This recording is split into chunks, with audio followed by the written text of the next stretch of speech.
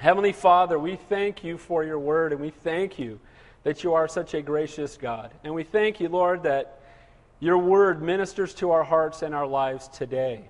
And we just pray, Father God, as we go through your word tonight, that each one of us would just be prepared to receive from you.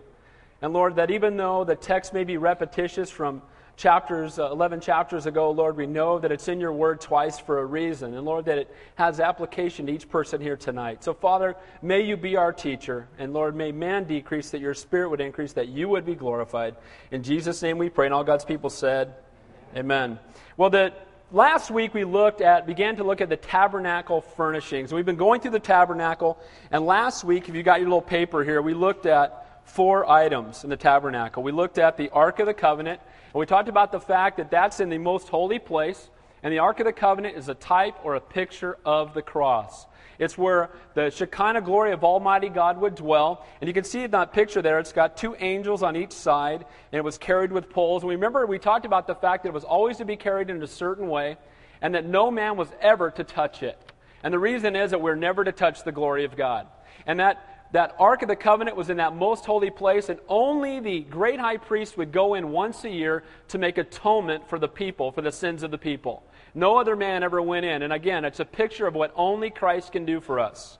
Then we also looked last week at the altar of incense. The altar of incense, if you look on the backside, as you come out of the holy place, the altar of incense is the furnishing closest to the Holy of Holies. And again, that's a picture, as every furnishing in the tabernacle is a picture of Jesus, because where is Jesus right now? Where is he? Seated at the right hand of the Father, and what is he doing? He's interceding for us. And the altar of incense is a picture of intercession. It's a picture of what our Lord is doing for us, because they would burn incense that would go into that most holy place, and it was an offering up of prayer. It was a picture of prayer. We also saw last week the golden lampstand, which is again a picture of Christ, because he is the light of the world. Amen? And only through him can the world be illuminated that walks in darkness. And we also saw the table of showbread, which is a picture of the fact that he is the bread of life, and that he is our provision. And we saw that very clearly on Sunday. Amazing how God works things out. We talked about the bread of life last Wednesday night, and then we looked at the bread of life in John chapter 6 on Sunday morning, God's perfect timing. So this morning we're going to look at 2 more pieces that are in the tabernacle itself, actually outside in the tabernacle outer court. And as we look at the outer court tonight, we're going to look at the altar of burnt offering. We're going to look at the bronze laver. We're going to look at the court again itself, and then the materials that go into the tabernacle. And we'll see that as we move further and further away from that most holy place, the further away that we get, we're going to see that these objects become less and less precious in the kind of stones that are being used, and they're less and less complex. So you go from the Ark of the Covenant and the Holy of Holies to the lampstand, the table of showbread, and the altar of incense, and now we're going out into that actual outer court itself, and we're going to look at the things on the outside of that most holy place. So again, if you're looking at this, you see the big tent, the little tent inside the middle, and that's the holy place and the Holy of Holies. And the 2 things we're going to look at tonight are the 2 things that you would see as soon as you walked into the tabernacle in that outer court. And we're going to look at those tonight. So let's begin in verse 1 by looking at the altar of burnt offering. And he says, they made an altar of burnt offering of acacia wood. 5 cubits was its length, 5 cubits was its width. It was square, and its height was 3 cubits. So this is the altar. Again, this will also be a type or a picture of the cross. And the reason that it is it's a place of sacrifice. When you would walk into that tabernacle, you had to enter in. There was only one entrance in. We'll talk about the significance of that in a minute. There's only one entrance into the tabernacle. It's at the very front here. And as you walked in, the very first thing you would see is this altar of burnt offering, and you could not miss it. It was literally 7.5 feet by 7.5 feet by 4.5 feet. And so you would walk in as a worshiper into the courtyard, and right in front of you there would be sacrifices being made. Because sacrifices were made on this altar of burnt offering continually. And so you would walk in and you would see these offerings being made, and you would smell the aroma that would come from these offerings. Now, it's again an illustration that no one can approach God except by sacrifice. We cannot come near to that most holy place. We cannot draw near the Holy of Holies unless first there must be sacrifice to bring sinful man into the presence of holy God. Impossible otherwise. You can't get there by being good enough. You can't get there by your good works or your great attitude or anything else. You can't be positive enough. The only way that sinful man can approach holy God is through a holy sacrifice. So as they walked into that courtyard, it would be right in front of them. The priests would be gathered around it. The smoke would be billowing up into the sky. And it would be very clear that there must be a sacrifice to pay for the sins of man. Now it's interesting that right beyond it, we'll look at this in a minute, is the bronze laver, the place of cleansing. And only after the altar of burnt offering, only after sacrifice is there cleansing. Only through the shed blood of Jesus Christ can there be the cleansing of our sin. There's no other way, there's no other path, and there's no other hope. Again, this big, huge piece of furniture that every person that walked into the tabernacle, the first thing that they would see, verse 2. He made its horns on 4 corners, and its horns were of one piece with it, and it was overlaid with bronze. Now remember that all the articles in the Holy of Holies, or the most holy place, were made out of what? Gold. Gold representing what? Deity. The fact that God is holy, the deity of God, pointing to the fact that Jesus Christ himself is God, as we will later obviously be revealed in the New Testament. Bronze, as we've been going through this, is a picture of what? Remembers. Judgment. Okay? And we'll go in that in just a minute. So we see here that these horns were made of bronze, a picture of judgment. And what they did with these horns is they would tie the sacrifice down using these horns so that sacrifice wouldn't get up and run away. They would tie it down so as they were slitting its throat, it would not move. It would stay in place. Now it's interesting that there were 4 horns that they would, on the Day of Atonement, they would literally sprinkle blood on these horns as well. As they made sacrifice, they would take the blood and sprinkle it on the horns. And we know that our Savior, that he was tied up in Gethsemane when he was arrested. And then later upon the cross, he was nailed to the cross. So very much as these horns that tied down the sacrifice were covered in blood, so too were the nails of our Savior as his hands were pierced, covered in blood. Now the difference here is that those animals were tied down that they might not escape. And we know that the Lord, his hands were tied, he was tied up in Gethsemane as they arrested him. We know that he was nailed to a cross, but let me just tell you right now, there's no rope and there's no nails that could hold our Savior anywhere. Amen? What held him to the cross was not the nails in his hands or the nails in his feet. It was his love for the people in this room. He's Almighty God. He could have called the angels down out of the sky. He could have spoken the word and just wiped everybody out. But what held him there in the midst of all the mocking and the pain and the suffering that he went through was the fact that he thought about us, and because he loves us so much. While we were yet sinners, Christ died for us. Amen? And so, again, a picture of the cross as these horns are there on this place of burning these sacrifices unto the Lord. And again, they were covered on the Day of Atonement with blood, a picture of what would happen to Christ. Verse 3. So he made all the utensils for the altar, the pans, the shovels, the basins, the forks, the fire pans, all its utensils he made of bronze. Again, bronze speaking of judgment, and here's some examples why. When Samson had gone contrary to God's will, and he had been placed into bondage, basically, he had been taken into captivity, what he was bound with was bronze or brass fetters. Goliath, it's interesting, he had a huge helmet, weighed a lot of pounds. How much? And you know what kind of helmet he had? A bronze or a brass helmet. Now it's interesting to me that moments later that brass or bronze helmet was filled with his head. And it wasn't on his body anymore, right? And so we saw God's judgment. He was protecting himself with it, but God brought judgment upon him. But the ultimate example, I believe, is in Numbers 21. I've shared this with you many times, where the Israelites were murmuring and complaining in the wilderness. And then God brought serpents into the camp. You guys remember this? And he bit the people. And it says that God commanded Moses, he brought in a pole with a brass serpent on it. And Moses said, look to the serpent and you'll be healed. Look up at that pole and you'll be healed of these serpent bites. And if you did not follow the words of Moses, you would die. Now it's interesting, and it seems weird that they would look at a pole with a serpent on it and be healed. But later in John chapter 3, Jesus tells Nicodemus that the serpent on the pole is him. That when we've been bitten by the serpent or the snake or sin, when sin has bitten us, we can follow the words of Moses, the law of Moses, the word of God. We can obey it, and we can look to the cross of Christ and be healed of our sin. or we can refuse to look unto it, and we can die in our sin. And so that bronze or that brass serpent on that brass pole was a picture of judgment, but also pointed again to that coming redemption that would come through our Savior. He who knew no sin became sin for us. Why would Jesus be depicted as a serpent? Because he became sin for us. Isn't that amazing that God took all of his sin upon himself? He became sin for us. Verse 4 and 5. And he made a grate of bronze and a network for the altar under its rim, midway from the bottom. And he cast 4 rings for the 4 corners of the bronze grating as holders for the poles. If you look on the other side there, you can see it's the big box the burnt offering was put in. And I described this when we were going through chapter 27 as the first barbecue.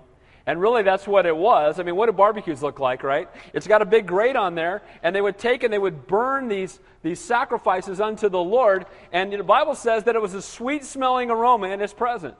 So the fact that I like barbecues is good because God does too. Amen? And when I go out in my backyard and I smell some tri-tip, forgive me, Heavysides, but when I smell some tri-tip, I like it. It's good stuff, right? The Lord said, rise, kill, and eat. Well, when it says it was a sweet aroma in his presence. And when they were burning these sacrifices unto the Lord, as the smoke was going up, it was sweet aroma in the presence of Almighty God. And again, it was there that they would take these sacrifices, and they would make these sacrifices unto the Lord. And again, it produced that sweet aroma. Now, the Bible says that a life set apart to Christ, a life of love and sacrifice and devotion to Christ, produces a sweet aroma in his presence. It says in Romans chapter 12, verse 1, I beseech you, therefore, my brethren, by the mercies of God, that you present your bodies a living sacrifice, holy, acceptable to God, which is your reasonable service. So we see again a picture of Jesus Christ, a picture of the cross, a picture of the judgment for what sin of all of mankind would do. And every time they made these sacrifices, they were pointing to that coming Messiah, the one who was yet to come, Jesus Christ. Verse 6 and 7. And he made the poles of acacia wood, and he overlaid them with bronze. And he put the poles into the rings of the sides of the altar, with which he would bear it. He made the altar hollow with boards. This is so that the altar would be portable, that it would go with them wherever they went. And I love the fact that this sacrifice was available to everyone. You entered in, and anyone who wanted to could come and make sacrifice. In Numbers chapter 4, I find this interesting, that when the altar was moved, they covered it with something. This picture of Christ, the only piece of furniture that was covered with what I'm about to tell you, it was covered with a purple linen.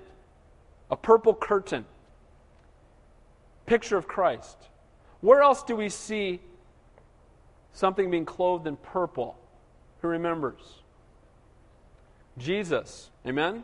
Remember when he was taken before Pilate? Do you remember when they whipped him and they scourged him and they beat him? And they mocked him as the king of the Jews? What did they put upon him? A purple robe. And here this bronze altar, a picture of Christ, they would cover it in purple as they would move it around. And so a picture of the coming Messiah who too, as he was about to go to the cross, was mocked and clothed in purple. A picture of what had happened hundreds of years ago, again pointing to Jesus. On top of the purple, they would put badger skins over it as they carried the altar around. And again, badger skins were common and ugly in a sense from the world's perspective. And the Bible tells us very clearly that Jesus, from the world's perspective, was nothing special to behold. He was of no great comeliness that people would admire him or adore him, the Bible says, or be attracted to him. Jesus was very common in appearance. But man looks on the outward appearance and God looks on the heart. It's who he was on the inside that transformed the world. And I find it interesting again that people look at Jesus in 2 ways. They either see him clothed in purple as the King of Kings and the Lord of Lords, the Alpha and the Omega, Almighty God, the creator of the universe, the most important person who ever lived, and the person who, through him alone, we can be saved. Either he's the most important person in your life, or he's nothing special. He's either clothed in purple, or he's clothed in badger skins, depending on how you see our Savior. The 2 thieves on the cross, remember them? One of them looked at the Lord and said, save us and yourself. And the other one said, remember me when you come into your kingdom. There are those here tonight who say, or in the world today, that look at Jesus only as somebody who can give to them personally. Make my life easier. Lord, I'll go to church if you'll bless me in the physical realm. Give me stuff, give me something. As we saw on Sunday, as the crowd came to the Lord and He told them, you must drink of my blood and eat of my body. Remember what happened? The people began by, first they complained, murmured and complained. Then they argued among themselves, and finally they left and followed Him no more. It's a hard word for people to hear, that you must be born again. And to be born again, it doesn't just mean to know about Jesus. You must know Him in a personal and an intimate way. He's got to be your best friend. Amen? He must come to live inside of you. You must drink of His blood and eat of His body, which means you must assimilate Him into your life.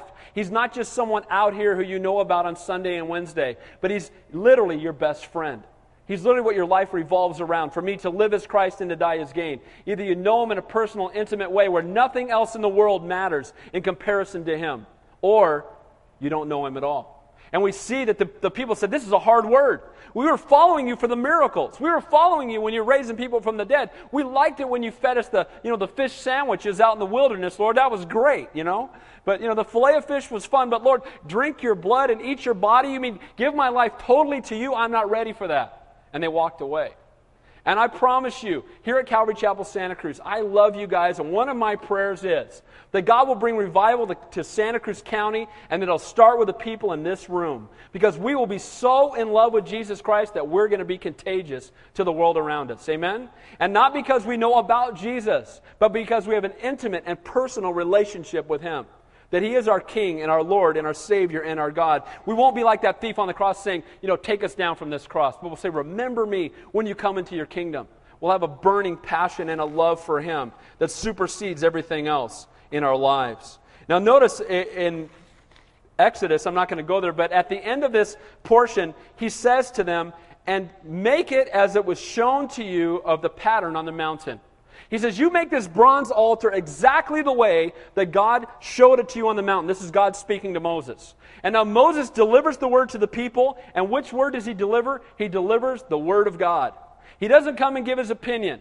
They don't form a committee and vote on what the bronze altar ought to look like. What do you think? Let's have a vote. Let's make some drawings. Hey, everybody come in with your own ideas. Let's make a committee over the committees, and let's have a big vote. Let's do a search committee and find out. Let's go out and find some outside artists and have them bring in their ideas. And then let's spend the next 5 years voting on what the altar ought to look like. No, that's not what they did. They took God's word and they made it according to His word. Amen? And you know what? The authority in the church is not the wisdom of men. It's not the votes of men. It's not a democracy. It's a theocracy. Amen? And Jesus Christ alone is the head of the church, no man. And we're all here to serve Him and to know Him, and we follow His word alone. And so this right here, you want to know the bylaws of Calvary Chapel? This is it. Amen? Read the book, don't wait for the movie. This is it right here. Open up the Bible. This is where God wants to speak to us.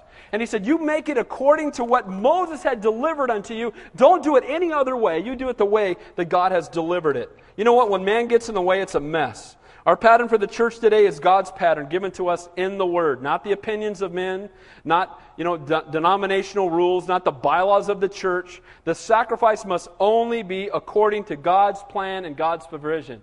He said, this is the sacrifice. This is the implement you will use, and this is how it's going to be done. Why? Because it points to Jesus. Amen? You start making a different altar, you got a different Savior. And that's what the world does today. Try to have different Saviors, different paths, different ways. There is no other way. There is only one way. There's only one truth. There's only one life. And it can only come through a personal, intimate relationship with Jesus Christ. He's our God and our Savior and our King. Verse 8. And it says, and He made the laver of bronze, its base of bronze, from the bronze mirrors of the serving women who assembled at the door of the tabernacle of meeting. The bronze laver stood between, if you look on this here, it's right behind the altar. Right before you get into the holy place, there was a bronze laver. And a laver, just for a better word, is like a big basin. And in that basin, they would fill it up with water. And this basin was right after the priests were covered in blood, their hands covered in blood, their feet filthy from having made the sacrifice. They would go in before they entered that most holy place, and they would have to cleanse themselves. Cleanse the blood from their hands, the dirt from their feet. And they would wash themselves before they entered into that most holy place. Now, as believers in Christ, the picture is very clear. That through the shed blood of Jesus Christ, we are made clean. Amen? Only through that bronze altar, only through the shedding of blood can there be the cleansing of sin. The blood must come first so we can be cleansed. And it's interesting that laver is filled with water, but I love the fact that in the Bible, water is a picture of the Holy Spirit, living water. Remember Jesus said that? But water is also a picture of the Word of God. Ephesians chapter 5 says, to sanctify your home by the washing of the water of the Word of God. What cleanses you and I today? We've been cleansed, okay? We've been made clean through the shed blood of Jesus Christ. We're holy, not because of our good works, but because of His work upon the cross. But what cleanses us today? What cleanses my home? What cleanses my marriage? What cleanses my walk with God? What helps me to be sanctified? That sanctification process. I don't want to get into a bunch of big words because I don't like to do that, but as Christians, when we are born again, we are justified. Easy way to remember that, it's just as if you've never sinned. Amen? You've been justified. Then after you're justified, until you die, you go through what is called a sanctification process, being set apart, being conformed more into the image of God. As Christians, Christianity is like a greased pole. You're either climbing up or sliding down. Amen? There's no such thing as a stagnant walk with God. You're either growing in the Lord or you're falling away from Him. And that water is a representation of God's Word. And that's why every time you come to Calvary Chapel Santa Cruz, I promise you the Word of God is going to be taught here. Why? Because it's the Word of God that transforms lives. It's not programs. It's not entertainment. It's God's Word. It's scary to me that you go to churches today and nobody has a Bible. Something's wrong. That's like going into a smorgasbord with no plates and no utensils. What's up with that? You can't eat, right? Why would you come to church without the Bible, without the Word of God? So if you came tonight without a Bible, I love you anyway. Take a Bible home with you if you don't have one. Please, we want you to have God's Word. We want you to feed on it more than once a week. So it speaks again of that cleansing. And the laver, again, was made of brass mirrors. I find that interesting, too, because in James chapter 1, it says the mirror is a picture of what? What does it say? It's the Word of God. So the water in the basin is a picture of the Word, and the mirrors in the basin are a picture of the Word. Because what does the Word do? Why would the Word be a mirror? What does it do? It reveals our sin. Amen?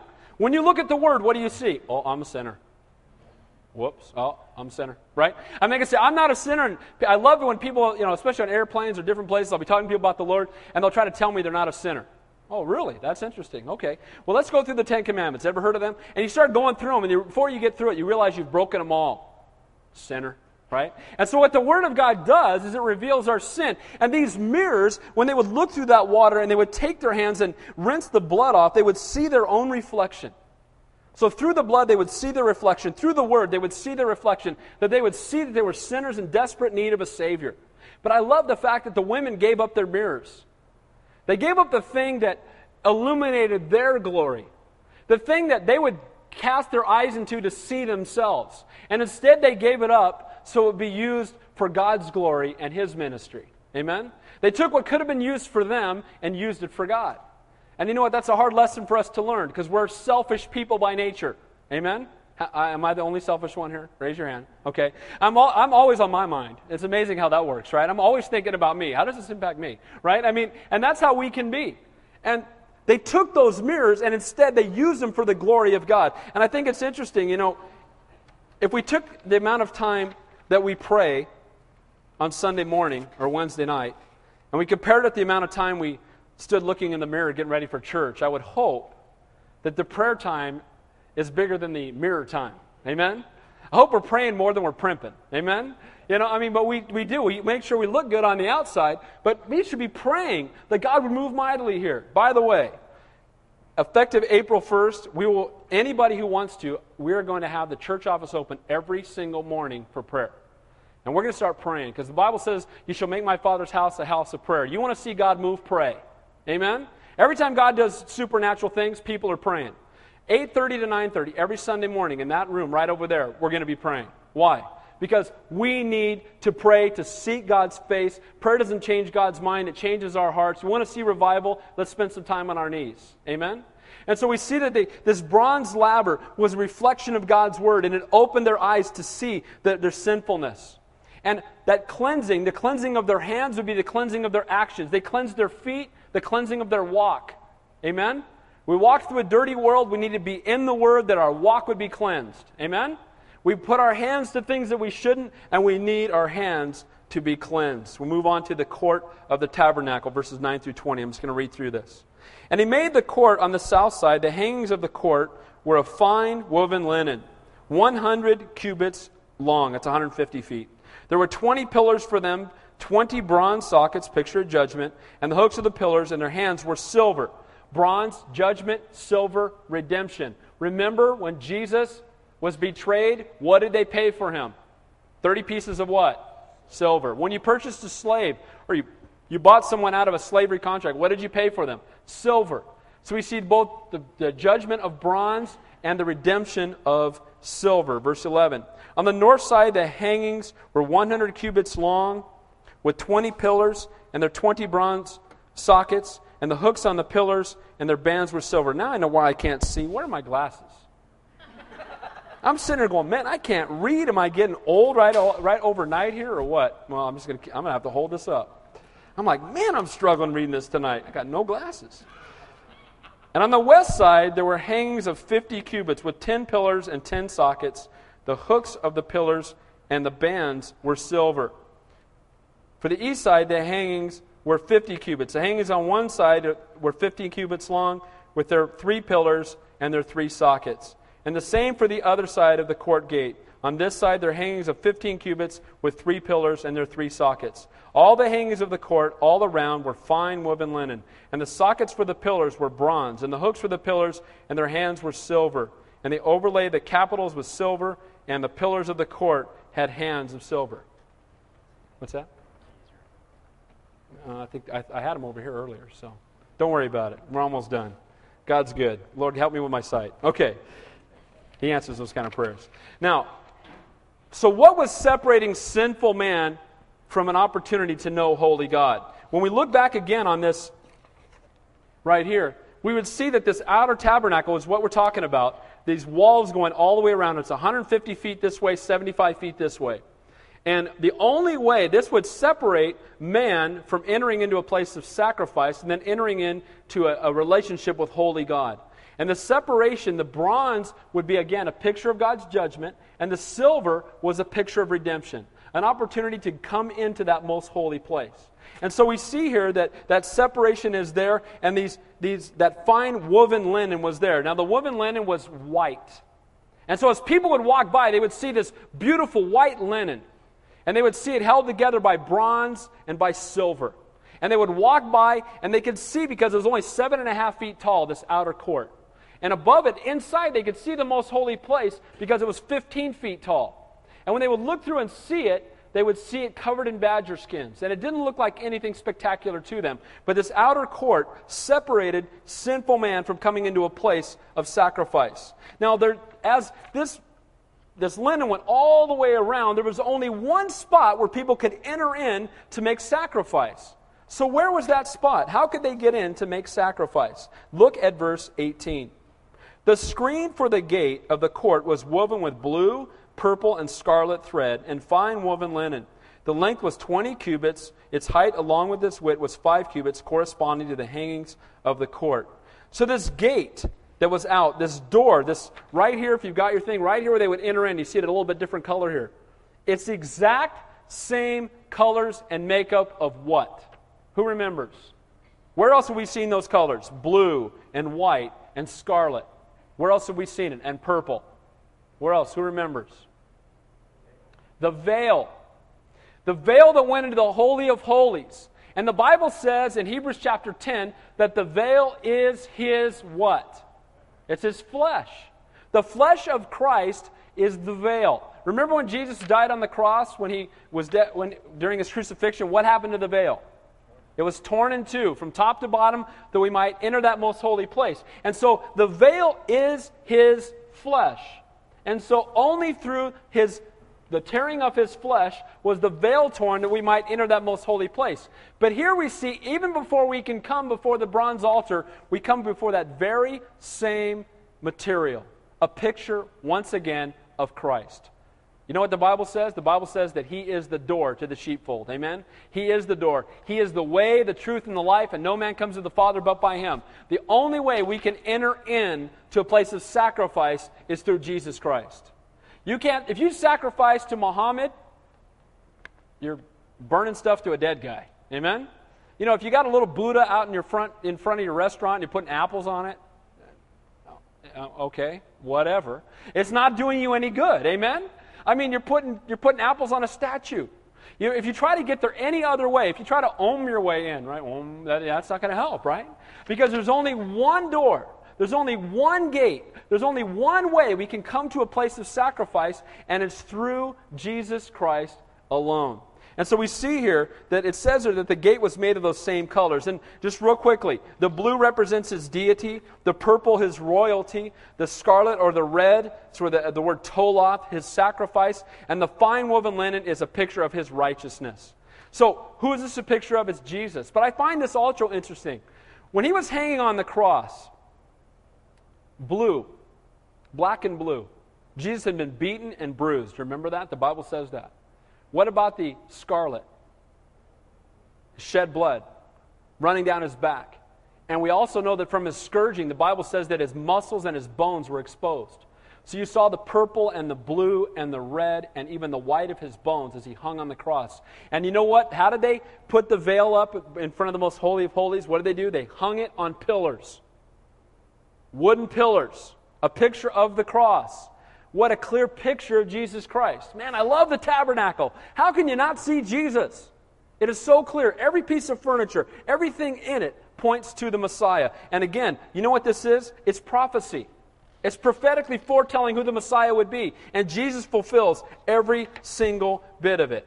It's the only way into the courtyard is through Jesus. John 14:6, I'm the way, the truth, and the life. No man comes to the Father but by me. And I am the door. John 10:9. By me, if any man enters, he shall be saved. So the gate into the courtyard, the place of sacrifice, there was that gate there, made of the same material. The door into the holy place, where he would be the light of the world for service and ministry, the very same material. The veil into the Holy of Holies, where you can behold the Shekinah glory of Almighty God and be in His presence, the very same material. Because only through Jesus can there be salvation. Only through Jesus can there be ministry. Only through Jesus can there be worship. Amen? We can't worship apart from Christ. We cannot pray apart from Christ. Why do we pray in Jesus' name? Because if you prayed in Muhammad's name, waste of time. You're yelling down a well. Amen? Why? Because Jesus Christ alone paid the price and allows sinful man to enter into the presence of holy God. And so Jesus is the one that links us back to the Father. There can be no salvation, no ministry, no worship apart from Jesus Christ and the empowering of His Holy Spirit. Verse 19 and 20. And there were 4 pillars with their 4 sockets of bronze. Their hooks were silver, and overlay of the capitals of their bands was silver. And all the pegs of the tabernacle and the court all around were bronze. Again, silver, a picture of redemption. Bronze, a picture of judgment. Let's finish up by looking at the materials themselves. We're almost done here. Verse 21. This is the inventory of the tabernacle of the testimony, which was counted according to the commandments of Moses, for the service of the Levites by the hand of Ithamar, son of Aaron, the priest.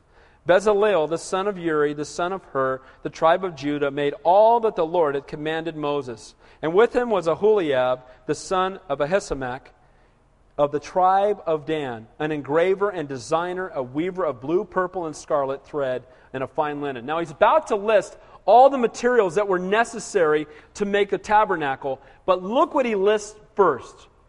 The first thing he lists is people.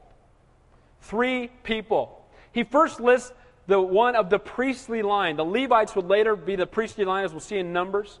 And of the priestly line, those who would minister to the Lord, they're listed first. Ithamar, the son of Aaron, the youngest son of Aaron.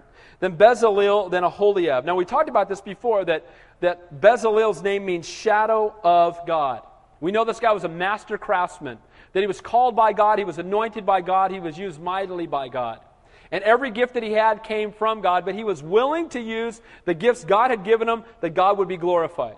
So before they talk about the gold, before they talk about the silver, before they talk about the materials, they talk about the men or the people. you know what? Where God guides, God provides. Amen? And when God moves, I believe that He works in the heart of people first. Before anybody ever, tithed to Calvary Santa Cruz, before anybody ever gave of their time, God put a call on my heart to come.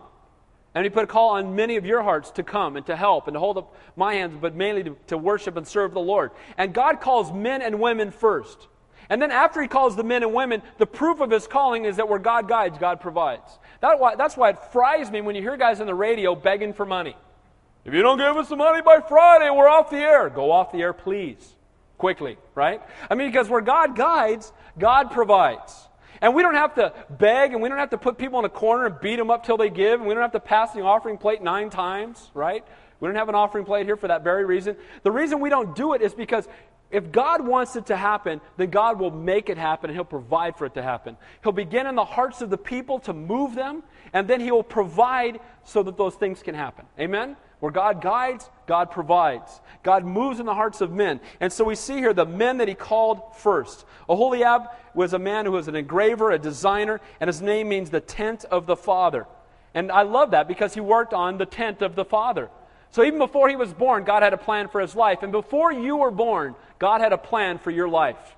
Every one of you in the room tonight, God saved you and called you and desires to use you for His glory. He's given you supernatural spiritual gifts. He didn't save us to be pew potatoes. Amen? He saved us because He wants to use us for His kingdom. And you know what? He's not looking for ability, but availability. He just wants people to say, Lord, I want to be used. And He'll answer that prayer every time. No one ever says, Lord, use me, and God doesn't use them. And I believe that if you're called to Calvary Santa Cruz, and you're here, so you must be. If you're called to Santa Cruz, here's the thing, guys. God brought you here to use you. And my heart and my passion and my desire is to give you every opportunity to use the gifts you have. I love giving ministry away. Love it. Love to just, here, do it. Oh, great. Come on.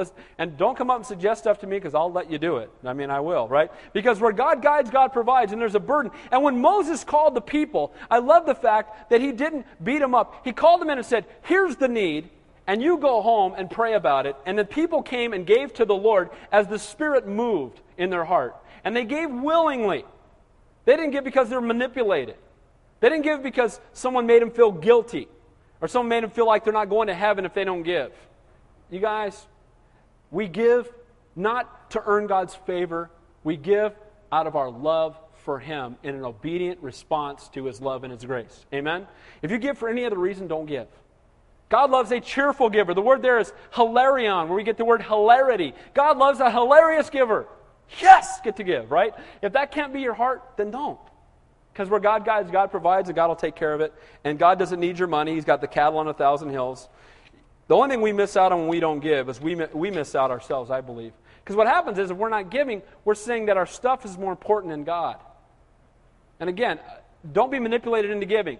I'm just telling you that in my own life, when I don't give, it's a lack of faith. I'm saying, Lord, and I'm not talking about give so God will give you back. I'm not talking about seed money. That's noise. That's trash. It makes me sick. Give your seed. Plant your seed. Oh, stop it. How come those guys aren't planting those seeds? You ever notice that? It's always, send your $1,000 to me, and then God will bless you. Right? Have you ever noticed that? Those guys are never saying, the next 5,000 people that call in, we're going to send you $1,000 because we want to plant a seed in you that God might bless us. It never happens that way. Right? But that's the way, you know what? We should give with a cheerful heart, never out of manipulation and never to try to earn God's favor. And let me just read all the stuff that was in here. All the gold that was used in all the work of the holy place, this is the gold of the offering, was 29 talents. A talent weighs 75 pounds. And 730 shekels according to the shekel of the sanctuary. And the silver from those were numbered of the congregation was 100 talents. And 1,775 shekels according to the shekel of the sanctuary. A bekah for each man, that is a half shekel according to the shekel of the sanctuary, for everyone included in the numbering from the 20 years old and above, for 603,050 men. And from the 100 of talents of silver were cast the sockets of the sanctuary and the bases of the veil. 100 sockets from the 100 talents, 1 talent from each socket. Then from the 1,775 shekels, he made hooks for the pillars, overlaid them overlaid their capitals, and made bands for them. The offering of bronze was 75 talents and 2,400 shekels. And with it he made sockets for the door of the tabernacle of the meeting of the bronze altar, and the bronze grating for it, and all the utensils for the altar, the sockets for the court all around the bases of the court gate, all the pegs of the tabernacle, and all the pegs of the court all around. Remember, the pegs held the boards in place. The board's a picture of fellowship, how we need to be knit together to build that tabernacle, that sanctuary. We are the temple of the Holy Spirit. But this is interesting to me. When you add all this up, I'm a math guy, so I like to do that. You have over a ton of gold, over 2,000 pounds, over 4 tons of silver, and about 2.5 tons of bronze. The value today would be in the millions and millions and millions of dollars. What's also interesting to me is back in verse 26, it says there that they gave a free will offering. Now this comes, and we'll see this later, in that they were called in Numbers chapter 1, that they called them in by tribe, and every person was to give what they called a sanctuary tax even. They gave it for the sanctuary, for service to the Lord.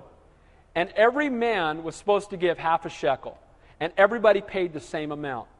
Now, people have abused things like that today to say that we somehow need to give to the church to earn God's favor. But that's not what this is a picture of at all. It was called a ransom offering. And it was another reminder of the bondage of mankind. And it illustrates that we cannot, not that we can buy our salvation, but that our salvation had to be purchased. How many of you know that salvation is a free gift, but it was not cheap? Amen? You determine the value of something of what someone's willing to pay for it. How valuable are you to God? This is how valuable you are to God. When the world says you're of no value, remember the cross. Remember what was paid for you. He loves you so much. But they gave this tax as a way of remembering or pointing to the fact that they needed to be redeemed. It was always silver, and they gave it. Now remember later that they came to the Lord and asked him if he paid the tax. Remember that? And he's with Peter. They called it a temple tax. And what did he do? He told Peter to go out and cast his rod into and pull the fish out and take the coin out of its mouth, and he went and paid the temple tax. You guys remember that story out of Matthew 17? And so God wants to do great things with us, but we must all be available. And we must all say, Lord, I want to be used by you, because this is interesting to me. It says in the verse 26 that there were 603,550 men that paid the temple tax. And when you go to Numbers chapter 1, guess how many men there were in the entire camp above the age of 20? 603,550 men. That means every single man gave. What would happen if every single one of us who love the Lord would give? And I'm not just talking about our finance, I'm talking about of our time. I'm talking about of our resources. I'm talking about of the gifts that God has given us and our finances too. Can you imagine if we just all gave to the Lord radically? What would God do? What did he do here? The Shekinah glory of God dwelt in their presence. So the tabernacle was a place of sacrifice, a place of restoration, a place of ministry, and a place of intimacy with God. If the worship team will come on up. So I want to say this again about Jesus. What have we seen in the tabernacle so far? He's the door. When you come into the tabernacle, the first thing you must do is go through the door. The door was blue and purple and scarlet and white, and it was a picture of Jesus. You get to the bronze altar, the place of sacrifice. Who's the Lamb of God?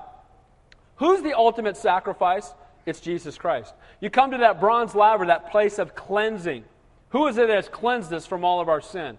It's Jesus Christ. You came yet to another curtain. Again, blue and purple and white and red, a picture of Jesus Christ. You walked into that holy place, and what do you see in the holy place? The golden lampstand. Who's the light of the world? Jesus Christ. You turn to your right, you see the table of showbread. Who's the bread of life? Jesus Christ. You move to the back of that holy place and you see the altar of incense. Who is it that intercedes on our behalf 24/7? Who is it that intercedes on our behalf, seated at the right hand of the Father?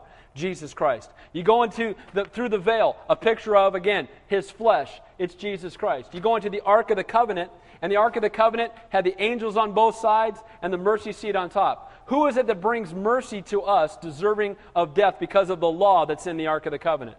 Who brings that mercy?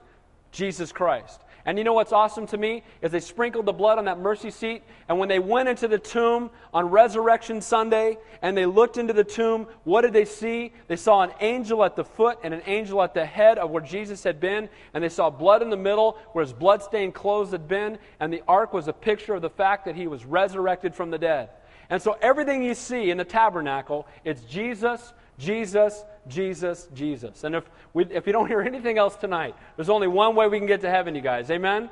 And when people come and try to tell you there's many other gods, there's many other paths, there's many other ways, you know what? It's not a path up a mountain that we all try to strive up. And it all goes in different directions. As long as we get there, we're okay.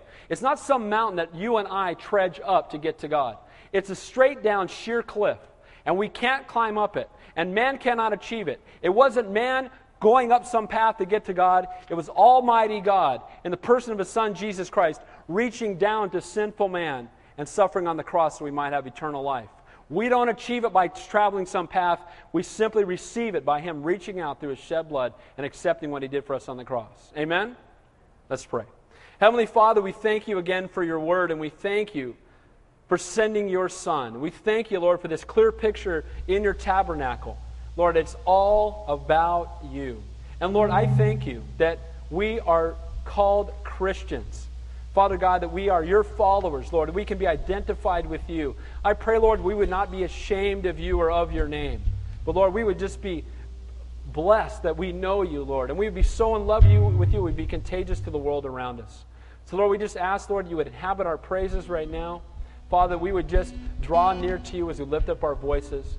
And Father, I pray, Lord, that we would walk in the power of Your Spirit.